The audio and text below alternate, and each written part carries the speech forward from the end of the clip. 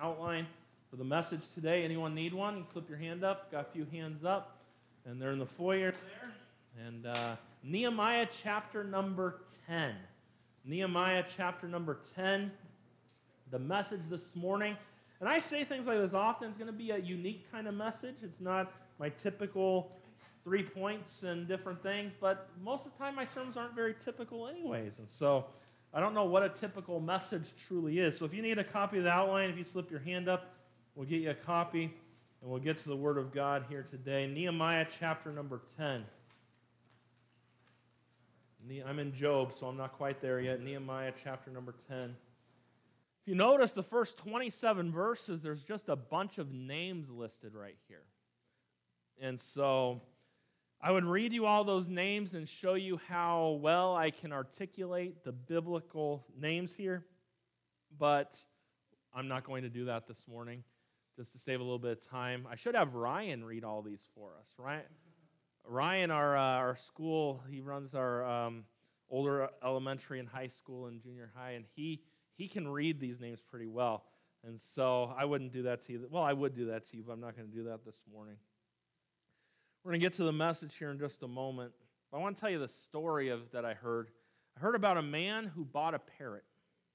It was a beautiful parrot, but this parrot had a really bad mouth. He could swear for 5 minutes straight without repeating himself. And the man who bought this bird he was very embarrassed because every time he had people over to his house, this bird would talk really bad. And he was very embarrassed by the bird. He tried to appeal to the bird by asking him to clean up his language. The parrot promised to change, but nothing ever happened. But what happened was the parrot kept getting worse and worse, and his language kept getting even worse. The parrot got more angry, and it just got worse from there. One day, the guy got really mad and locked the parrot in the kitchen cabinet. I'm not advocating bird abuse, okay? I'm just telling you the story this morning. That really aggravated the bird, and he started clawing and scratching and making all kinds of racket. When the guy finally let him out, the parrot let loose with a stream of swear words that made the man blush. At this point, the man was so ticked off with his parrot that he put him in the freezer. For the first few seconds, the bird squawked and screamed, thrashed around, and then was silent. At first, the guy just waited, but then he started to wonder if the bird was hurt. After a couple of minutes of not hearing anything, he was so worried that he opened the freezer door. And the bird calmly climbed onto the man's outstretched arm and said, "I'm really sorry about all the trouble I've been causing you and giving you.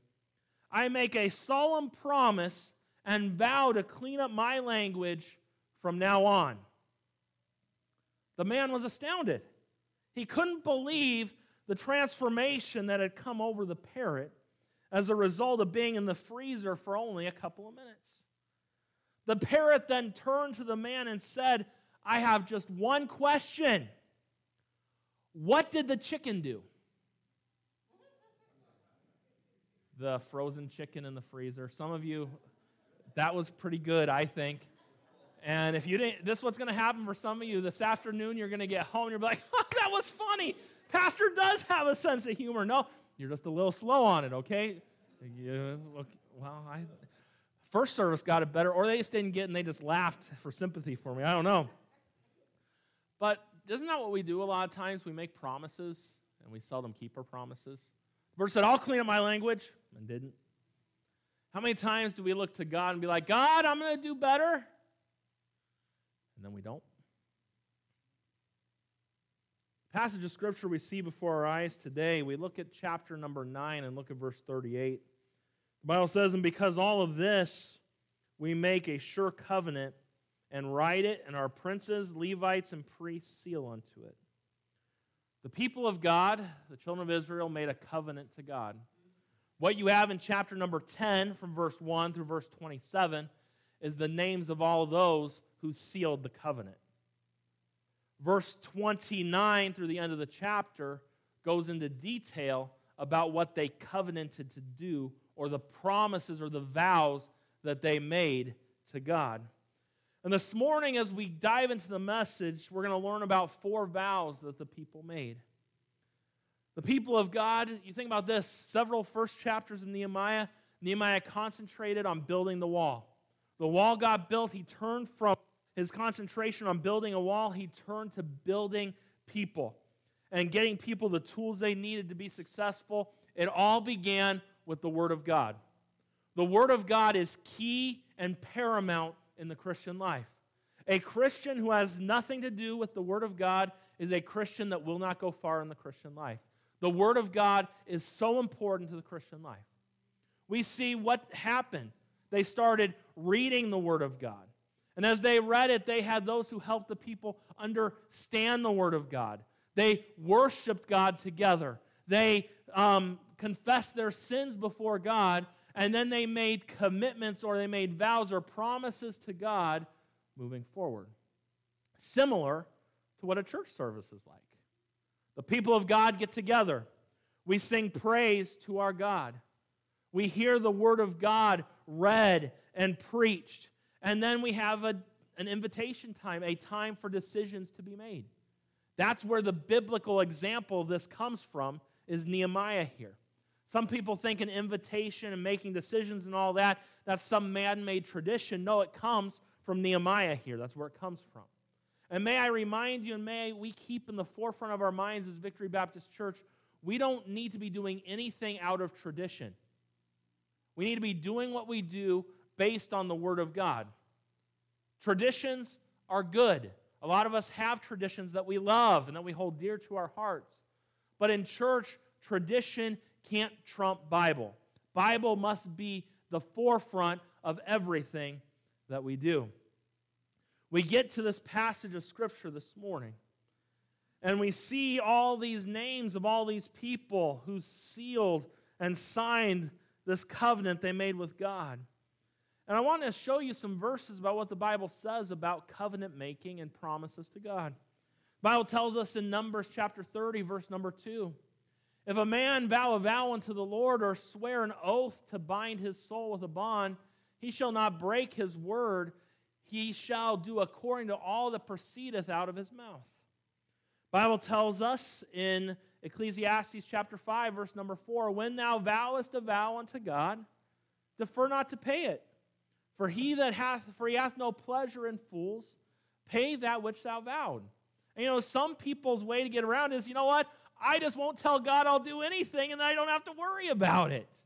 I don't think that's a great way to live either. When the Word of God convicts our hearts, there's got to be decisions and things that we make to God. That's what we see in this passage. We'll talk more about that here in just a few minutes. Some people, and do you know what we see over and over again in the Bible? Vows or covenants were made, and people broke those covenants. A great example of that. The children of Israel, remember the Lord gave them the Ten Commandments in Exodus chapter number 20. The people vowed that God would be their God and they would follow him. A few short chapters later, Moses is still up on the mount with God, and what do the people do? They break their vow and worship a golden calf. Peter, for an example, remember how the Lord said that, Peter, you're going to deny me. And what did Peter say in Mark 14? He said, although all shall be offended, yet will I not. What did Peter do? Verse 71 of the same chapter. But he began to curse and to swear, much like that parrot, saying, I know not this man of whom ye speak. He didn't keep his word. We are known to not keep our word. How many times, you think to yourself this morning, how many times did you tell God, God, I'm going to do this, and then you didn't do it? How many times in the past years did I tell myself, Brian, you're going to lose some weight. You're going to quit drinking Dr. Pepper. It's a good lofty goal, right? And then I would go back to Dr. Pepper. Some people it's alcohol, some people it's Dr. Pepper. I'm glad it's Dr. Pepper, not alcohol for me. We say things, or, I remember as a teenager, we'd go to teen camp or something, and I'd make a decision. I'm going to do a better job of obeying my parents. That would be something I would say at camp. And then I'd get home, and you would know that God or someone would test me about that, and then I would fail at that right away.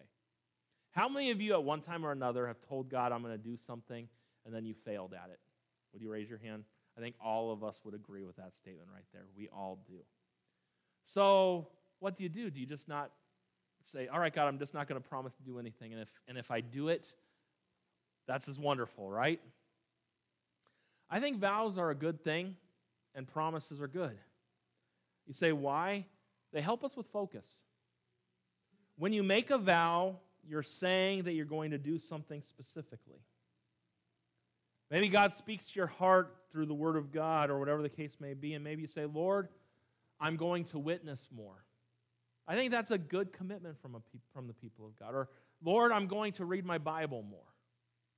I think that's a good thing to say. I think it's good to have those goals or commitments. Not only is it good for our focus, but it's also good because it allows us to express our love. What do you do at a wedding altar? Make vows to one another, covenant to one another. With God, I'm going to live more for you. I'm going to do my best. You're going to fail, God knows that. But doing these things and making some commitments to God, vows, however you want to word it, are not a bad thing. Having said all of that, and as we dive in this morning, I want you to think about this. Well, it may be helpful to make a vow or an oath to God today. Something you need to remember. We don't succeed as Christians because we make promises to God. That's not how you succeed in the Christian life. We succeed because we believe the promise of God and act upon His promise. Don't forget that. As we dive in today, I want you to be helped. I want you to see several things. And as I said, this message is going to be a little different this morning, but that's okay. You have a different pastor, so it's okay. Not always normal. I try to be normal, but there's not normal people sitting in the chairs either, so we blend well together. It's a good mixture between all of us. I want to give you the 4 vows that the children of Israel made to God. Number 1, they made a vow in submission to God's word. They made a vow to submit to God's word. As a result of hearing the word of God, Israelites made 4 decisions. The first one's found in verse 29 of our text. So Nehemiah 10, verse 29, they clave to their brethren, their nobles, and entered into a curse and into an oath to walk in the law of God, which was given by Moses, the servant of God, and to observe to do all the commandments of the Lord our God and His judgments and His statutes. The people of God said, we're going to submit ourselves to God's word. What God's word says, we're going to do our very best to live it and to fulfill it. May I just tell you this morning, if a vow that all God's people should make, this would be the vow. We're going to submit to God's word. When God's word says it, we're going to do what it says. What you're going to see in a few minutes is this was the first vow, but this was the most important vow. Because this vow of submitting to God's word is what led to the other 3 decisions that they made, because it was found in the scriptures and things that they should have already been doing. And so when we look at this and as we dive in this morning, the first vow that they made, they were in submission to the word of God. And may I just remind you today, they were serious in their desire to put themselves and do everything they could that the Bible said. William Booth was the founder of the Salvation Army. In the Salvation Army today, you think a lot of thrift stores and things like that. And the Salvation Army really does not mirror what it used to hardly at all. There were a lot of churches and a lot of people were helped by the Salvation Army. And there's still people helped today, but it's nothing like what it was. William Booth was a godly man that started the Salvation Army. And William Booth, the founder of the Salvation Army, was once asked what his secret was to his incredible ministry. And this way he said, God has had all that there was of me. There have been many men with greater brains than I, but from the day I got the poor of London on my heart and caught a vision of what Jesus Christ could do with me and them, on that day I made up my mind that God should have all of William Booth that there was. Some of the greatest men and women ever used of God, all of them, there's one key secret. they gave themselves to the God and his word. You see what we need in 2020 today? We just need Christians that will submit to this book. That's what we need. That will live and submit to the word of God. In Nehemiah 10 here, the people are saying they're so serious about submitting to God and his word. They even said, look what it says there in verse, they clave to their brethren and their nobles and entered into a curse and into an oath. They were willing for the curses of God to fall on them if they didn't obey what God told them to do. That's a pretty serious vow that they made. How many of us would make a vow like that? God, you can curse me if I don't follow your word. We'd all be thinking, I don't know if I want to make that vow to God. God takes that pretty serious, and be careful. But Christian, may I just tell you this morning, the first vow they made was submission to God's word. And that's the ground level for all of us. Every Christian should at least make this vow to God. God, I'm going to submit myself to your word. Now what we see is the three other vows they make all came because they submitted themselves to God's word. So number one, we see submission to God's word. Number two, we see separation from the world. Separation from the world. After they submitted themselves to God, we see the believers made a second vow. Look at the end of verse number 28. And we'll just read 28 and verse 30. It says, and the rest of the people, the priests, the Levites, the porters, the singers, the Nethinims, and all they that had separated themselves from the people of the lands unto the law of God, their wives, their sons, and their daughters, everyone having understanding and having knowledge and having understanding, skip to verse 30, and that we would not give our daughters unto the people of the land, nor take their daughters for our sons. So we see submission to the word of God, and then we see separation from the world. What we see in these verses, what they say is we're not going to give our daughters in marriage to the heathen of the land here. And you say, well, why? You think about it. Why would that be important?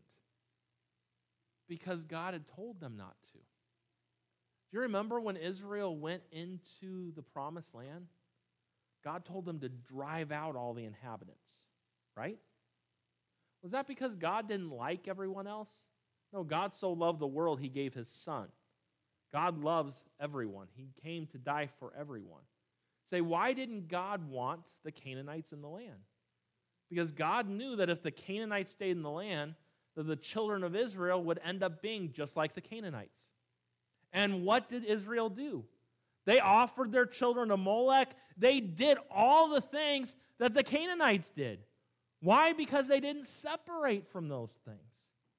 And so the people, after submitting to the word of God, the first vow they make is, God, we're not going to let our daughters marry their sons, and we're not going to let them mix together, because what happens is, when that takes place, and may I just tell you, this was not them being racist or racial or anything like that. It wasn't them saying, we're better than everybody else. This had nothing to do with that. What I want you to understand is this: it had to do with how they worship God. Because you think back to Solomon, the wisest man, the Bible says in the Bible, right? How many wives did he have? Over 700? That's not very wise in my eyes.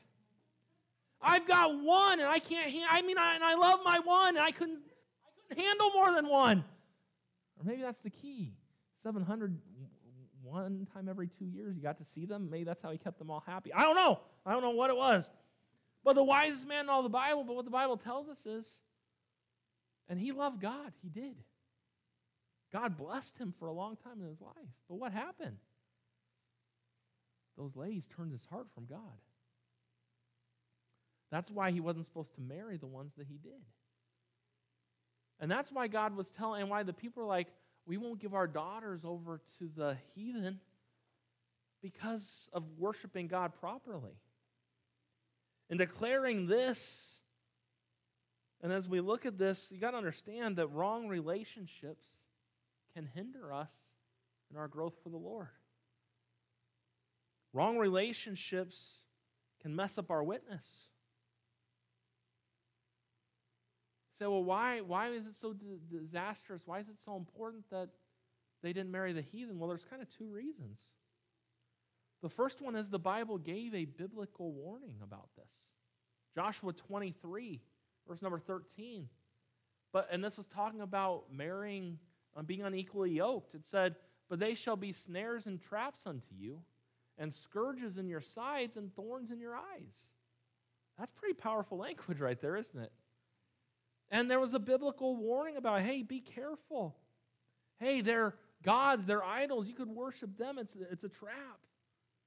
And then we see that, you got to understand something. The second thing that we see is there was an abundant historical evidence that unequally yoked marriages led to a decline in Israel's spiritual and moral lives. Nehemiah 13, will be there in a couple of weeks, verse 26. You know something? The people didn't keep their vow, did they? Because in chapter 13, they had married the heathen of the land. Look at what Nehemiah, "Did not Solomon, king of Israel, sin by these? Yet among many nations was there no king like him, who was beloved of his God, and God made him king over all Israel. Nevertheless, even him did outlandish women cause to sin." And that's why it's so important as we look at this here. We got to understand something in our own lives and apply it to ourselves. We are more influenced by other people than we care to admit. It's just a part of life. And we read these verses and things. Mixed marriages are very dangerous. Now, let me make sure you understand what I mean by a mixed marriage, okay? There are some Christians out there that just need to get right with God. I'm not talking about black and white marrying each other or brown and white. That's not the mixing I'm talking about. There's no room for racial prejudice, and it's crazy that that's even around in that. All people, God created everyone. And to be racist in any way goes against the principles of the Word of God. God died for all people, everyone. And so when I say mixed marriage, I'm not talking about races. I'm talking about spiritual and unspiritual. Be very careful, young people in the room, and I don't have a ton of young people in the room this hour. It's happened so many times. Next month will be 10 years of pastoring for me. So many young people will grow up in our church, hear the Word of God and the truth. They turn an adult and they come, "Hey, pastor, I got a boyfriend," or "I got a girlfriend." Oh, great, wonderful. First question I ask, are they a Christian? Oh, I don't know. Do they go to church? I don't know. I haven't figured that out yet. Young people in the room, be smart.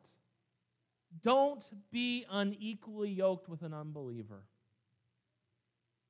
The Bible tells us in 1 Corinthians chapter 6, 2 Corinthians 6, verse 14, "Be not unequally yoked together with unbelievers, for what fellowship hath righteousness with unrighteousness, and what communion hath light with darkness?" I say, "Oh, Pastor, why does it matter?" And I've had many young person tell me that. "Pastor, why does it matter?" It might not matter at first. But let me just give you an example. Let's say dad is a Christian and mom is a Catholic. Say, is there a difference between the two? There are differences. Some people don't realize, but there are differences. So mom and dad, they get along all right for a while and things go okay, but they have a baby. Here comes the question. Do you christen them or not? The Christian would say no. The Catholic would say yes. How do you decide what to do? It's just not smart. You have an unbeliever and a believer, and you have kids. How's that supposed to work out? So young people, it really matters. Date a Christian. And may I just say this? Just because someone says they're a Christian doesn't mean they're a Christian either. Be smart. Young people, even adults in the room, you're single, you're ready to mingle. Make sure they're a Christian. Make sure that they know God. And so often, someone will come to me in our church, "Pastor, I'm dating." Oh, wonderful. Here we go again. And you're okay, you're dating. Oh, yeah. Okay. Is your significant other going to come to church? Oh, they don't like church. Okay. So they're an underground Christian? COVID, you might get away with it right now, but it's just not smart. Before you give your heart away, know that they love God, that they're a Christian. You're going to help your home so much more and your kids. Now then, some of you in the room are like, well, Pastor, thanks a lot. I'm married to someone who's not a believer, so what am I supposed to do now? I'll tell you in a couple weeks. We'll get to chapter 13. In chapter 13, Israel did not marry like they should. So what some of them did to try and make it right, they divorced. That's how they tried to get right. And then Nehemiah's like, didn't Moses talk about not doing that? They tried to write it in the wrong way. And so you say, well, what am I supposed to do? Let's say I'm in a relationship, I'm married, or whatever the case may be. How am I supposed to win over my lost spouse? The best way, talks about in 1 Peter chapter 3. I'll just read you 2 verses from there. Verse 2 and 3. While they behold your chaste conversation coupled with fear, whose adoring let it not be the outward adorning of the plaiting of the hair, or the wearing of gold, or the putting on of apparel. The best thing you can do is let your godly life be an example to them. And I've seen that happen over and over again. And I've seen it be good. And I've seen where a spouse eventually comes to the Lord and they're like, it was my spouse and their witness all these years that helped lead me to this point. And so wrongs, you can't keep doing wrongs to make things right. And we'll talk more about that in a couple weeks. And it's a tough subject when you get down to all those things. But young people that aren't married or those that are looking to date, make sure you date a Christian. And just because you go to christianmingle.com doesn't mean they're a Christian. Make sure that they're truly a Christian, and that would be a good thing. Because what you want is you want even those areas and what the children of Israel wanted, what God wanted them to honor him even in all those relationships. So do you see how their decision, their vow to submit to the Word of God led to that one of separating from the world, which led to number 3, which is the Sabbath for God's people. The Sabbath for God's people. After pledging themselves to submitting to the Word of God and to live separate lives, the believers renewed the covenant with a third vow. Look at verse number 31. And if the people of the land bring wares of any victuals on the Sabbath day to sell, that we would not buy it of them on the Sabbath or on the holy day, and that we would leave the Sabbath day and the exaction of every debt. Say, what does that mean? Well, in Nehemiah's day, it was necessary for God's law and the Sabbath to be clearly understood. When they committed to the covenant in the beginning, remember they broke the covenant? All they're doing is renewing their covenant with God. One thing that should be a great comfort to you, we don't live under the old covenant. We got to renew that covenant and renew that covenant and renew that covenant. We live under the new covenant, which is Jesus and his blood, which was shed for us. And the new covenant washes away our sins, and the new covenant can't be broken because it's not based on our merits, it's based on him and what he did for us. That should be a great thrill for you this morning. It was for me, it might be for you as well. But when we talk about the Sabbath for God's people, you're like, well, why was this important? First of all, it was important because it was setting aside a day of honor for God. It was distinct to the children of Israel from other days and given to God so they might worship him without being distracted by other things. Secondly, it was a day of rest. Relaxation, get this, is a vital ingredient in effective living. That's important today as well. God set up the pattern. In Genesis chapter number 2, we know the fact that God rested. In Exodus chapter number 20, where this law was given, it says, for in 6 days the Lord made heaven and earth, the sea, and all that in them is, and rested the 7th day. Say, why did God rest? Because he was tired. God doesn't get tired. Why did he rest? To set an example for us. One day, this man challenged another man to an all-day chopping wood contest, a wood chopping contest. I would not participate in this one, but these two guys did. The challenger worked very hard. He stopped only for a brief lunch break. The other man ate a leisurely lunch and took several breaks throughout the day. At the end of the day, the challenger was surprised and annoyed to find that the other guy had chopped a lot more wood than he had. I don't get it. He said, every time I checked, you were taking a rest, yet you chopped more wood than I did. To which the winning woodsman responded, did you notice? I was sharpening my axe when I sat down to rest. Hey, if you're feeling a little dull today in your life, you might need a little siesta. You may need a little rest. It was important for them. Why? Because it set aside to honor God. It was a day of rest. Thirdly, it was a day to help others. And then, fourthly, the Sabbath was a day to declare truth. It was a silent witness to God's supremacy and gave Israel multiple witnessing opportunities. One of the things that you'll notice, the children of Israel not only were supposed to take a Sabbath day rest each week, their Saturday, but on the seventh year, they were supposed to give the land rest every seventh year. So on the seventh year, what they were supposed to do is they were supposed to plant no crops. They were supposed to let the land rest. Well, how long were they in the promised land? They were there 490 years before the bondage came. Do you know what they didn't do in those 490 years? They didn't let the land rest. Why were they in bondage 70 years in Babylon? Because 490 divided by 7 is 70. God gave the land rest for 70 years. They were punished for not keeping the Sabbath. That's why they were punished. So as they're hearing the word of God, the law being read, they made a commitment to God. We're going to submit ourselves to God and his word. Man, we're going to do better. We're going to separate ourselves from the world. We're going to keep the Sabbath. We're going to follow it like we should. Do you see how when the word of God is preached, that conviction sets in? And these were the things they were convicted about. And they made decisions to do these things.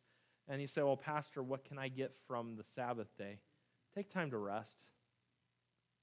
You're not invincible. Some people think they are. You're not. I'm not. We're also, sometimes we think, what would this world do without me? Someone else could do what we do. You think about it. Someday, what would this church do without me?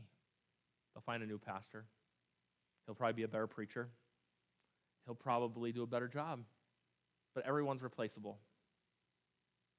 That's why it's important. You take rest. Get rest.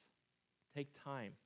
And there are times where you just need extra time. That's why vacations are good. A little break from things. It's a good thing to get some rest. That's a biblical thing. You say, well, Pastor, we're not under the Old Testament. We're not under the Old Testament law. But there's still great principles found. And that principle of rest, get some rest. It's an important thing.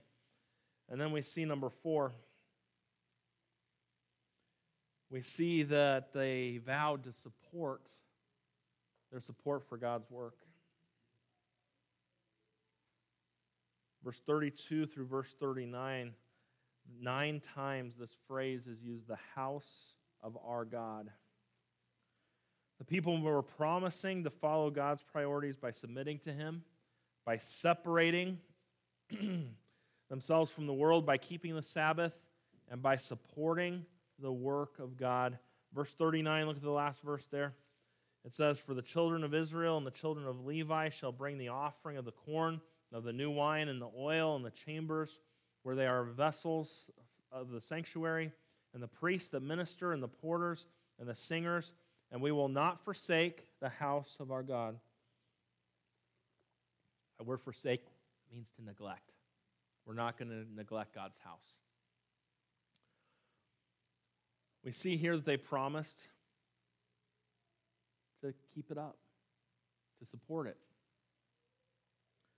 This passage serves, and many people, one of the areas people don't like to hear pastors talk a lot about is in the area of giving. I don't know, there's something about people don't like to hear pastors talk about giving. And I want to get, this is Brianology. Are you ready for some Brianology? I don't give you Brianology very often, but I'm going to give you one little thought, Brianology here this morning. I think the reason people don't like talking about giving is because those are the ones who don't give. When you give, you don't have a problem hearing about it. When you don't give, you don't like hearing about it. That's Brianology, so it could be false. That could not be a true statement, but I think it's true. That's my thought. They supported God's work. I've heard many people couple weeks ago. Even yesterday, reading through some of the comments on those churches being open, you hear a lot of people like to comment on Facebook in different places. And one of the big things you hear, the whole reason they got to open their church up because the pastor's got to pay his car payment. They just want everybody's money. In all honesty, the 11 weeks we didn't meet in this building, our offerings were way better. I don't know what it was. I mean, offerings were way better. No comparison. If I was concerned about the money, we just wouldn't meet. Why? Because the $700 electric bill this last month, we wouldn't have it. But to keep it cool for you so you can stay awake and hear the preaching, we cool it down in here. It would be easier we could save money doing it another way. Now, don't get me wrong. There are churches out there that are out there for money. And if you ever are in a church and your pastor's all about money, that's not a church you want to be in. But you got to give a little grace in certain areas too. You watch enough TV. I am not a Joel Osteen fan. I am not. Maybe you are, maybe I'm not. But I think he gets a bad rap by a lot of people because they say, look at all the money he has. Do you know most of his money he makes doesn't come from the church? It comes from his book sales. So sometimes people are a little hard on him, like he gets all of his money and he's just making rich off the church. He gets most of his money from his book sales. There are some pastors that way, but there are some that they do take advantage. And it should never be that way. A church should be very open about their finances. And if a pastor's in it for what he can get, you don't want him as your pastor. What it comes down to is God provides for his work. There have been a few times in pastoring 10 years. Next month, September 13th, will be our church's 50th anniversary. Plan this big old day and all this. I don't even know what we're going to do as of now. I'm still planning it out. I don't know what we're going to do. We're going to do something. It's 50 years. That's a great thing. A church to be around 50 years and still preaching the gospel. How wonderful that is. But yesterday, that funeral I did for the lady, Robbie Rambo, I saw some of the first church papers for here. They've got some of their finance papers I've ran across. Do you know the church was thrilled 3 months in of being on this property in 71 that they were 26 cents over budget 1 week? They were thrilled they had $3.61 in the bank after Sunday. They were thrilled about that. We've never had only $3.61 in our account. In all honesty, our account today sits higher than it sat in the past 10 years because of the last few months, which is crazy to me. God provides for his work. God takes care of things. But may I remind you this morning, God uses his people to supply for his work. All of us, myself included. I want to give you 7 quick little thoughts from this passage, and then I'm going to tie it all together, and we'll be on our way. We see, as we look at the 7 insights about giving, the first one is this. Their giving, it was a responsible giving. They assumed responsibility. Verse 32 and verse 35, they owned it. They gave what they owned because they saw it as their privilege and their responsibility to do so. The second thing was not only was it responsible giving, but it was obedient giving. They didn't practice impulse giving, but instead gave out of the expression of obedience. Then to verse 32, it talks about there, is it verse 32? Verse 34, sorry. It says, as is written in the law. So they were doing it out of obedience. And that's how it should be for a Christian. Third thing was it was systematic.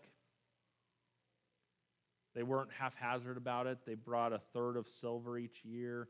In verse 34, they cast lots to determine when families would contribute their wood and different things. Verse 35, they gave their first fruits and all of that. And giving today is the same. The Bible tells us in 1 Corinthians 16, we're supposed to bring our offerings to the Lord on the first day of the week. Systematic, same thing. It was proportionate. I love that. Do you know God's not concerned about how much you give? Remember Jesus? There was a widow and another man. The man gave a big amount. Then the widow gave 2 mites. Who impressed Jesus? the widow, because she gave what she had. And that's why you see here that there are many poor people, and you see how they could give wood, and there was different things, and regardless of income, you could gather wood, you could give something to God, and we see an example of that, and how wonderful that is. And then we see it was number 5, it was sacrificial. In verse 35, they gave of the first fruits off of their trees. 2 quotes that are good, and I've never quoted this person before, and this is the first time. Mother Teresa said this: "If you give what you do not need, it isn't giving." Pretty true statement. And C.S. Lewis put it this way: "I don't believe one can settle how much we ought to give. I'm afraid the only safe rule is to give more than we can spare." And it was a sacrifice. That's what an offering should be.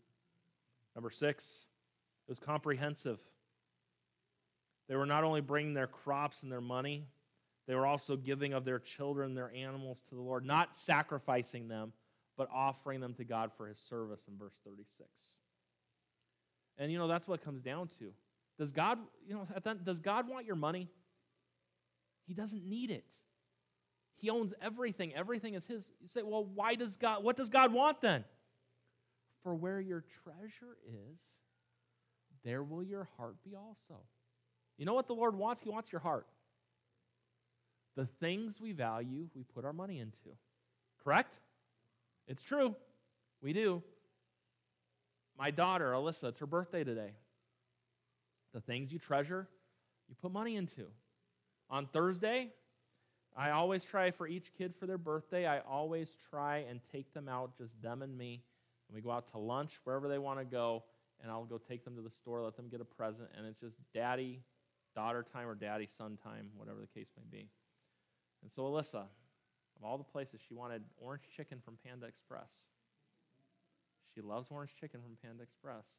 So we sat out and we just ate it. We went to JCPenney. She wanted a ring, and a purple heart ring. She has expensive taste, just like her mom. And she's like, "Dad, hopefully it won't be too expensive, but it's really what I want." She got a purple ring. We're eating. She got dessert as well, and a few little outfits. Man, I tell you. And she said in the car, she had this smile on her face, and the smile, I might put a picture of it up later on my Facebook thing, but she said, "Dad, one thing I know." I'm like, "Oh, great, what do you know?" "You must really love me." And I do. But I want my God to know that. I want him to look at me and be like, "Brian, you must really love me." He deserves that. He does. And their giving was comprehensive. In number 7, it was prescribed. They were not only to bring their first, but also a tithe of their crops in verse 37, giving a tenth of their produce, income, all those good things. And so you say, "Well, Pastor, how can I apply this sermon to my life this morning?" This is what it comes down to. You almost think I'm done. He's just like, "Did you turn off my soundboard on me or something?" No? Okay, just making sure I heard the little click on the sound. People start closing their Bibles on me, or you try to shut the sound down, this voice will just keep going a little bit longer this morning. And how can I apply this sermon to my life? This is what you need to get this morning. I'm not telling you that you need to separate from the world this morning. I'm not telling you that you need to give God the Sabbath. I'm not telling you need to give more to God. This is the whole point. Submit yourself to this book. And as God speaks to your heart, make decisions based on this book. That's the message this morning. The people heard the word, they believed the word, they submitted to the word, and they let them being committed and submitted to the word change their lives. This book will change your life if you let it. But if you don't submit yourself to it, it's not going to change you. But if you submit to it, and as you read it, as you hear it preached, and God starts to work on you, you'll be like, "Ooh, there's some things I need to clean up and change in my life." But that comes as you're submitted to this book. What are you submitted to? Self or God? That's what it comes down to. And let's be committed to God. Father, I love you. I thank you for the time we've had this morning in your word, for your faithfulness to us. I thank you for this passage of Scripture. And though we look and sometimes we get lost in just all the names, and we look through here and we see these different things, Father, I pray that you would just do a work in our lives and help us to be submitted to you and your word.